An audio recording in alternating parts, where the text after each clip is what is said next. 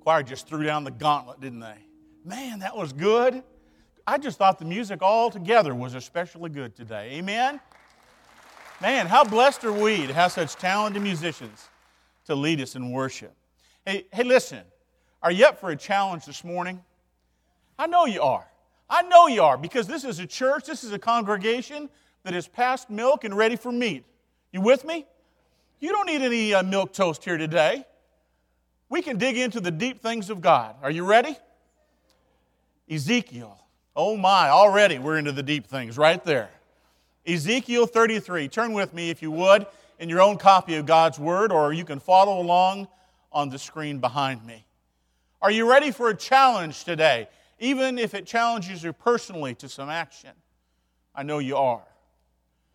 Ezekiel 33:1 begins, "And the word of the Lord came to me, saying, Son of man, speak to the sons of your people, and say to them, if I bring a sword upon a land, and the people of the land take one man from among them, and make him their watchman, and he sees the sword coming upon the land, and blows on the trumpet, and warns the people, then he who hears the sound of the trumpet, and does not take warning, and a sword comes and takes him away, his blood will be on his own head. He heard the sound of the trumpet, but did not take warning. His blood will be on himself. But had he taken warning, he would have been delivered his life. But if the watchman sees the sword coming and does not blow the trumpet, and the people are not warned, and the sword comes and takes a person from them, he is taken away in his iniquity. But his blood I will require from the watchman's hand. Now as for you, son of man, I have appointed you a watchman for the house of Israel. So you will hear a message from my mouth and give them warning from me. When I say to the wicked, O wicked man, you will surely die, and you do not speak to warn the wicked from his way, that wicked man shall die in his iniquity, but his blood I will require from your hand. But if you, on your part, warn a wicked man to turn away from his way, and he does not turn from his way, he will die in his iniquity, but you have delivered your life. Now as for you, son of a man, say to the house of Israel, thus you have spoken, saying, surely our transgressions and our sins are upon us, and we are rotting away in them. How then can we survive? Say to them, as I live, declares the Lord, I take no pleasure in the death of the wicked, but rather that the wicked turn away from his way and live. Turn back from your evil ways. Why then will you die, O house of Israel? Would you pray with me?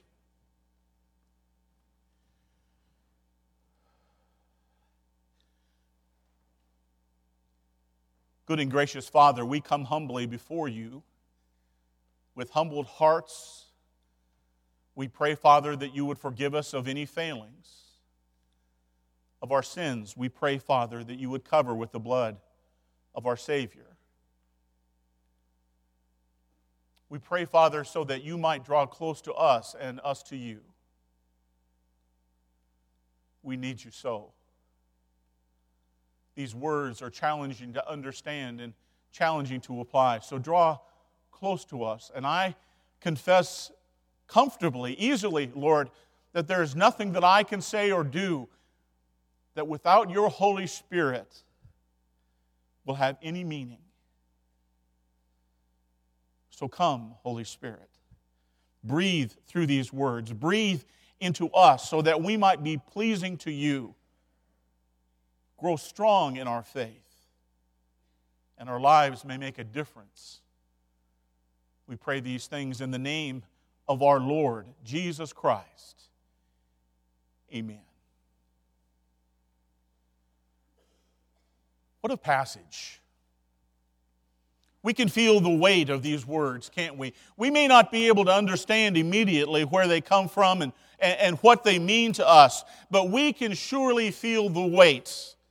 There's talk of battle and alarms and life and death and blood on the hands and blood on the head and a ringing warning of great responsibility. What is the weight? What's going on? Let me put it this way. Have you ever heard of something called the Good Samaritan Law? Anyone? The Good Samaritan Law, really there are similar laws all around the world, but in the United States, the emphasis is really on protecting the witness. In other words, if I see a car accident and there's someone in there and then the car begins to smoke just like in the movies, and I go in there and pull that person out before the car blows up in a mighty explosion, and even if that person is injured while I am removing him, the Good Samaritan's law protect me and say that if I am reasonably trying to help that individual, I can't be held responsible or taken into court and be sued. That's the law in America. But surprisingly, when I began to investigate, I found out that around the world, the law goes much further. There's something called a duty to rescue. In other words, if you see someone in peril and you take no action to help them, you can be held responsible. You can be taken into court, and some places in the world, you can be thrown into prison. For instance, in Argentina, the law says if you abandon someone to their fate, a person unable to cope alone who must be cared for, you will be in prison for between 2 and 6 years. In the Good Samaritan laws, in the duty to rescue laws, there's an acknowledgement. Now listen, there's an intrinsic responsibility of our connectivity to one another. We are connected. We are bound. We are tied together. We have an obligation or a duty to one another. Now take that concept and we can then apply it to the book of Ezekiel. God, speaking to Ezekiel, offers first almost a parable, saying this: consider a watchman on the wall, a guard, and he is responsible for warning out the community if there's any kind of danger or hostility coming, anything that might injure that community. And that warning, that watchman is to stand on the wall and to cry out, to blow the trumpet, to beat the gong if the enemy comes to attack. And even if the enemy attacks, the watchman will not be held responsible because he fulfilled his calling. He's fulfilled his responsibility to the community. Now, the second part of the passage, God speaking to Ezekiel applies this parable to the prophet's life. He says to Ezekiel, "You will be my watchman. You will be my watchman. I have appointed you." Listen, note that God does not offer him a job. He doesn't give him a choice. He has appointed Ezekiel to be his watchman on the wall. And he says to him, "You will cry out and warn the people." Except this time, it is not an external enemy, but an internal one. It is the iniquity of the people. It is the sin of the people of Israel, who have turned their back on God and blamed Him for their current circumstances.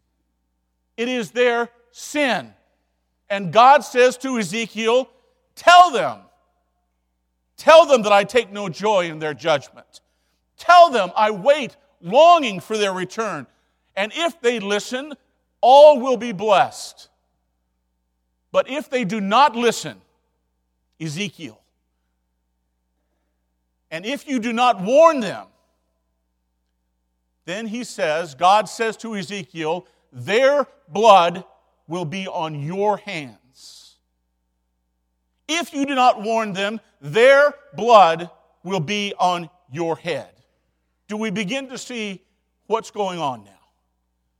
Do we begin to feel the weight? There's talk of battle and alarms and life and death and blood, so much, and of great responsibility.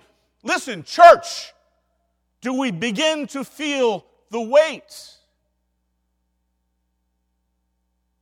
Or is this nothing more than a dry story on brittle paper?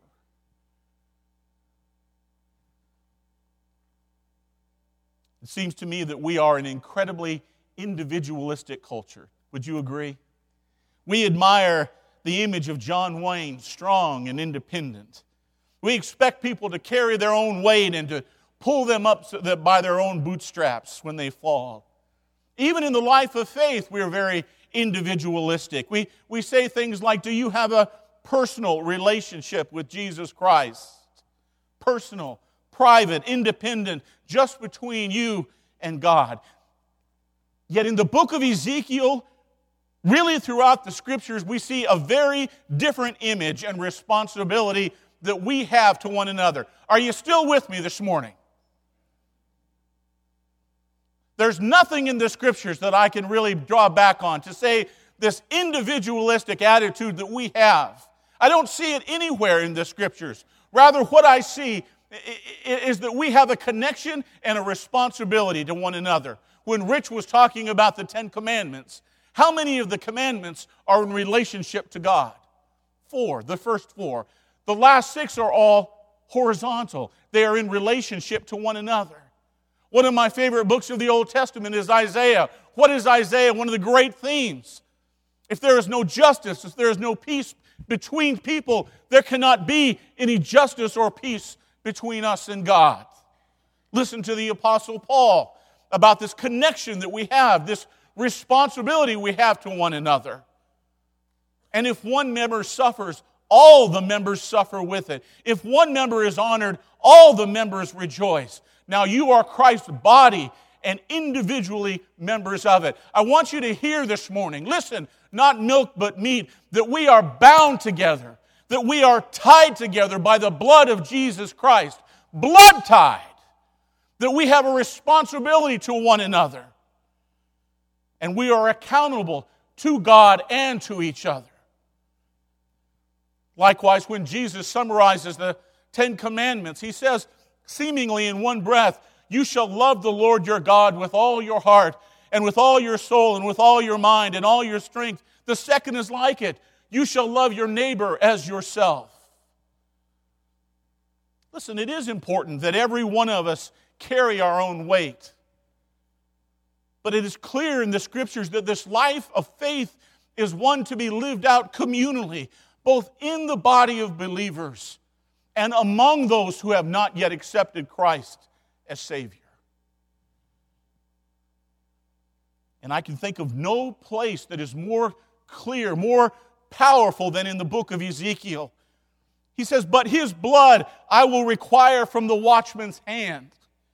But the blood I will require from your hand. Blood is the symbol of life and death. And there are no words that I can think of that are weightier. Blood is required. Salvation is not just an individual responsibility, but the responsibility of the community of faith. And to make it perfectly clear, we are the New Testament watchmen on the wall. We are to be the messengers. We have a duty and a responsibility to blow the trumpet, to bang the gong, to cry out the warning, for all have sinned and fall short of the glory of God. For the wages of sin is death, but the free gift of God is eternal life in Christ Jesus our Lord.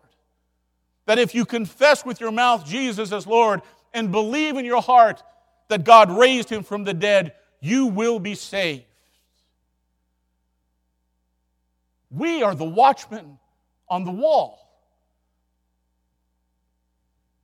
It makes nothing but sense. It's only logical that we are, as opposed to so many other things that we might invest our life in. How many of you ever had a fantasy about being the smartest guy in the room? I'm not talking about a 3-digit IQ. I'm talking about a 4-digit IQ. War and Peace in 5 minutes, just as fast as you can turn the pages. Eidetic memory, photographic memory. Ever had that fantasy? Man, when I was in school, I wish I did. But then on the other hand, what would you do with it? Because knowledge without purpose is really meaningless. How about this? Anyone ever had a fantasy of just being a billionaire? Come on, I know you have. There you go. There's one honest. There's two. Yeah, there's a lot of them. Okay. More money than Bill Gates. More money than Rockefeller. You know, Rockefeller was one of the richest men in the history of the world. And when he was asked, how much money is enough, Mr. Rockefeller? Do you know what he said? Just a little bit more. That's insanity. It would have taken him multiple lifetimes to spend all of his money, and he can't take it with him. How about this? Anyone ever had fantasies about being the most popular, the most famous, the prettiest person in the whole world? Listen, I can tell you from personal experience, it's not at all cracked up to be. Sam, am I right? I am.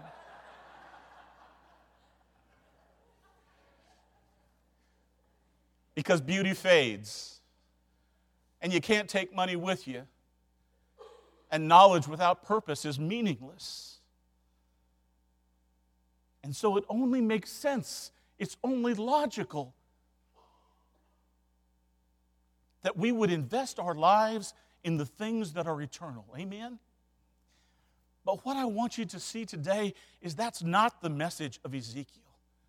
Because if you agreed with me, if you said, yeah, that's only logical, maybe not, maybe I can invest my life a little here and a little there, maybe I agree with you, maybe I don't, maybe I'll change my actions, maybe I won't. It's a choice, it's an option. That's not the message of Ezekiel. Ezekiel 33:7 said, I have appointed you a watchman over the house of Israel. You will hear my message and you will warn the people. Or hear the command of Jesus. He said, go therefore and make disciples of all nations, baptizing them in the name of the Father and the Son and the Holy Spirit, teaching them to observe all that I have commanded you. Acts 1:8, you shall be my witnesses both in Jerusalem and Judea and Samaria and even to the remotest part of the world. These are not suggestions. These are not options. These aren't recommendations, but these are requirements for all of us who would call Jesus Christ Lord.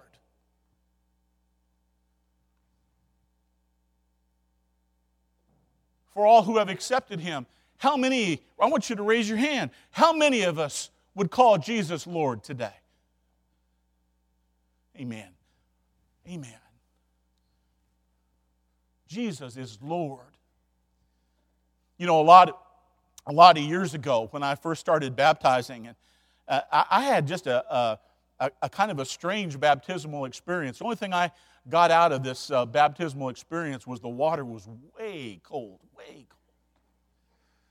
No one stopped and explained it to me. And so years later, when I was going through seminary and I could see the richness of the Scriptures and the richness of baptism, and after all, we call ourselves Baptists, we should understand what it means. And so I made a promise to myself that I would never baptize someone unless I had explained it to them. And so we go through the Scriptures. We read them together, and one of the Scriptures is for those that would call Jesus Lord. And especially for the little children, I say, what does it mean to call Jesus Lord? You know, there's never been a child that's been able to answer that. Because it's not a word that we use. It's not a common modern word that we use. And so we have to talk about it. We have to make sure that we understand it. Jesus is Lord. So for you that raised your hands today, if I asked you, would you be able to explain? Would you be able to respond? What does it mean to call Jesus Lord? For me, I immediately think of Jesus in the Garden of Gethsemane. As He anticipated the passion and the cross that were only hours away. And kneeling down on the ground and crying out for relief, He prayed, Father, if you are willing, remove this cup from me. Yet not my will, but yours be done. Not my will, but yours be done. That's lordship. Submitting to Christ's rule and authority over our lives. You know, I think sometimes in the modern church, we think of ourselves more as volunteers. We can come, we can volunteer, we can pick and choose those things that we want to be, part of. We're not volunteers. We're disciples of the Lord Jesus Christ. And we are called to yield to Him, to turn away from our personal desires, to go and be obedient to what He has commanded, even when it's uncomfortable or hard or requires sacrifice for all of us who would call Jesus Lord. And He has commanded us to be the watchman on the wall, to cry out the warning. He has called us to go and to make disciples, to go and be His witnesses, to go and to tell His story, to faithfully, passionately fulfill our calling and our appointment. And listen, if we do not, their blood is on our hands.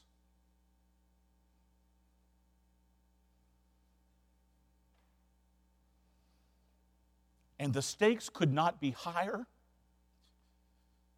or the responsibility more profound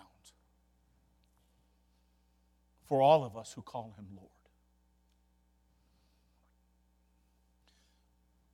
This week marks 6 months of being your pastor. The time has absolutely flown by. It has been challenging and more challenging than I expected and more wonderful than I anticipated. I feel so incredibly blessed to be part of this family of faith. And the truth is, I can't imagine being anywhere else. I'm getting comfortable with you, and I hope you feel the same way about me. And there's so much good that's going on, so much happening. But in this essential appointment that the Lord has given us, are we making progress? Are we sharing our faith? Are we building up His church? Or have we got comfortable? Summer has come and gone. Back to school. Holidays will be here in no time. There's only 108 days until Christmas. The rhythm of the seasons continues, presses on, rolling over us sometimes it seems. Have we changed and grown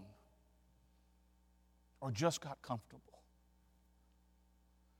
In the time that I have remaining this morning, I'd like to offer you some very practical and concrete ways that we can fulfill our concrete calling as watchmen on the wall. Are you with me? Oh, let's try again. He says optimistically, are you still here with me? Say amen. Number one is this. I challenge every committee that represents every ministry to ask themselves the question, how can we change, modify our activities so at the end of the day we are sharing the good news of Jesus Christ in love and giving someone the opportunity to accept Him as Savior. Listen, it's not ministry if we aren't doing it for the cause of Christ. Amen? And let's make it blatant. Let's make our love so very clear, fearlessly, unapologetically clear that we love Jesus Christ and that He's changed our life and He can do the same for them.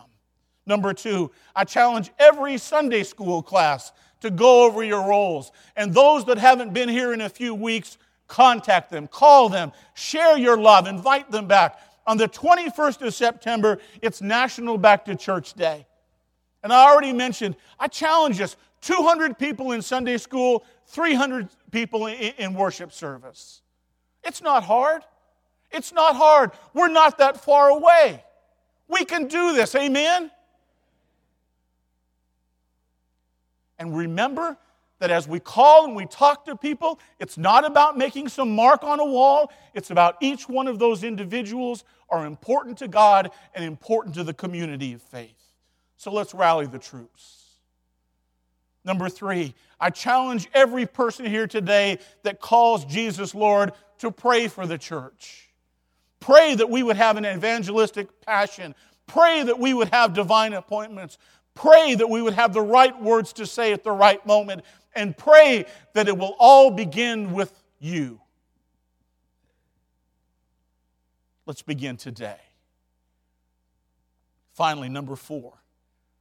I challenge every person that calls Jesus Lord to speak the truth in love to the one the Holy Spirit would call you and lead you to.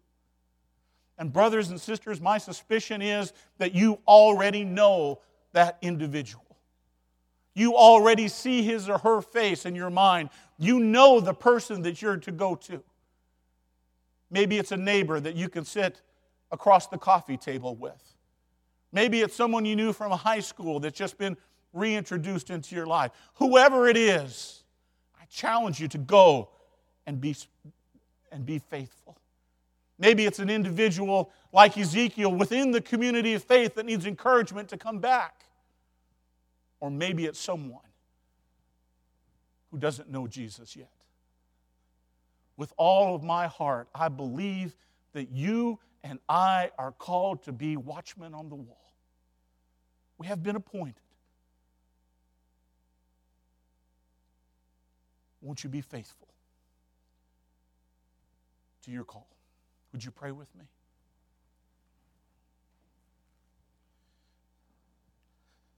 Good and gracious Father, we need you so.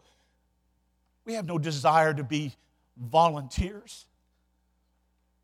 The cost of calling you Lord was so high. Oh, make the most of our lives, Father. Make the most of us. Change us. Give us a passion and a vision to reach out to those around us, to build up your church for your kingdom and for your glory. May we never be comfortable, always rejoicing in fellowship, but not satisfied. By the power of your Spirit, plant a desire within us this moment. In Jesus' name, amen.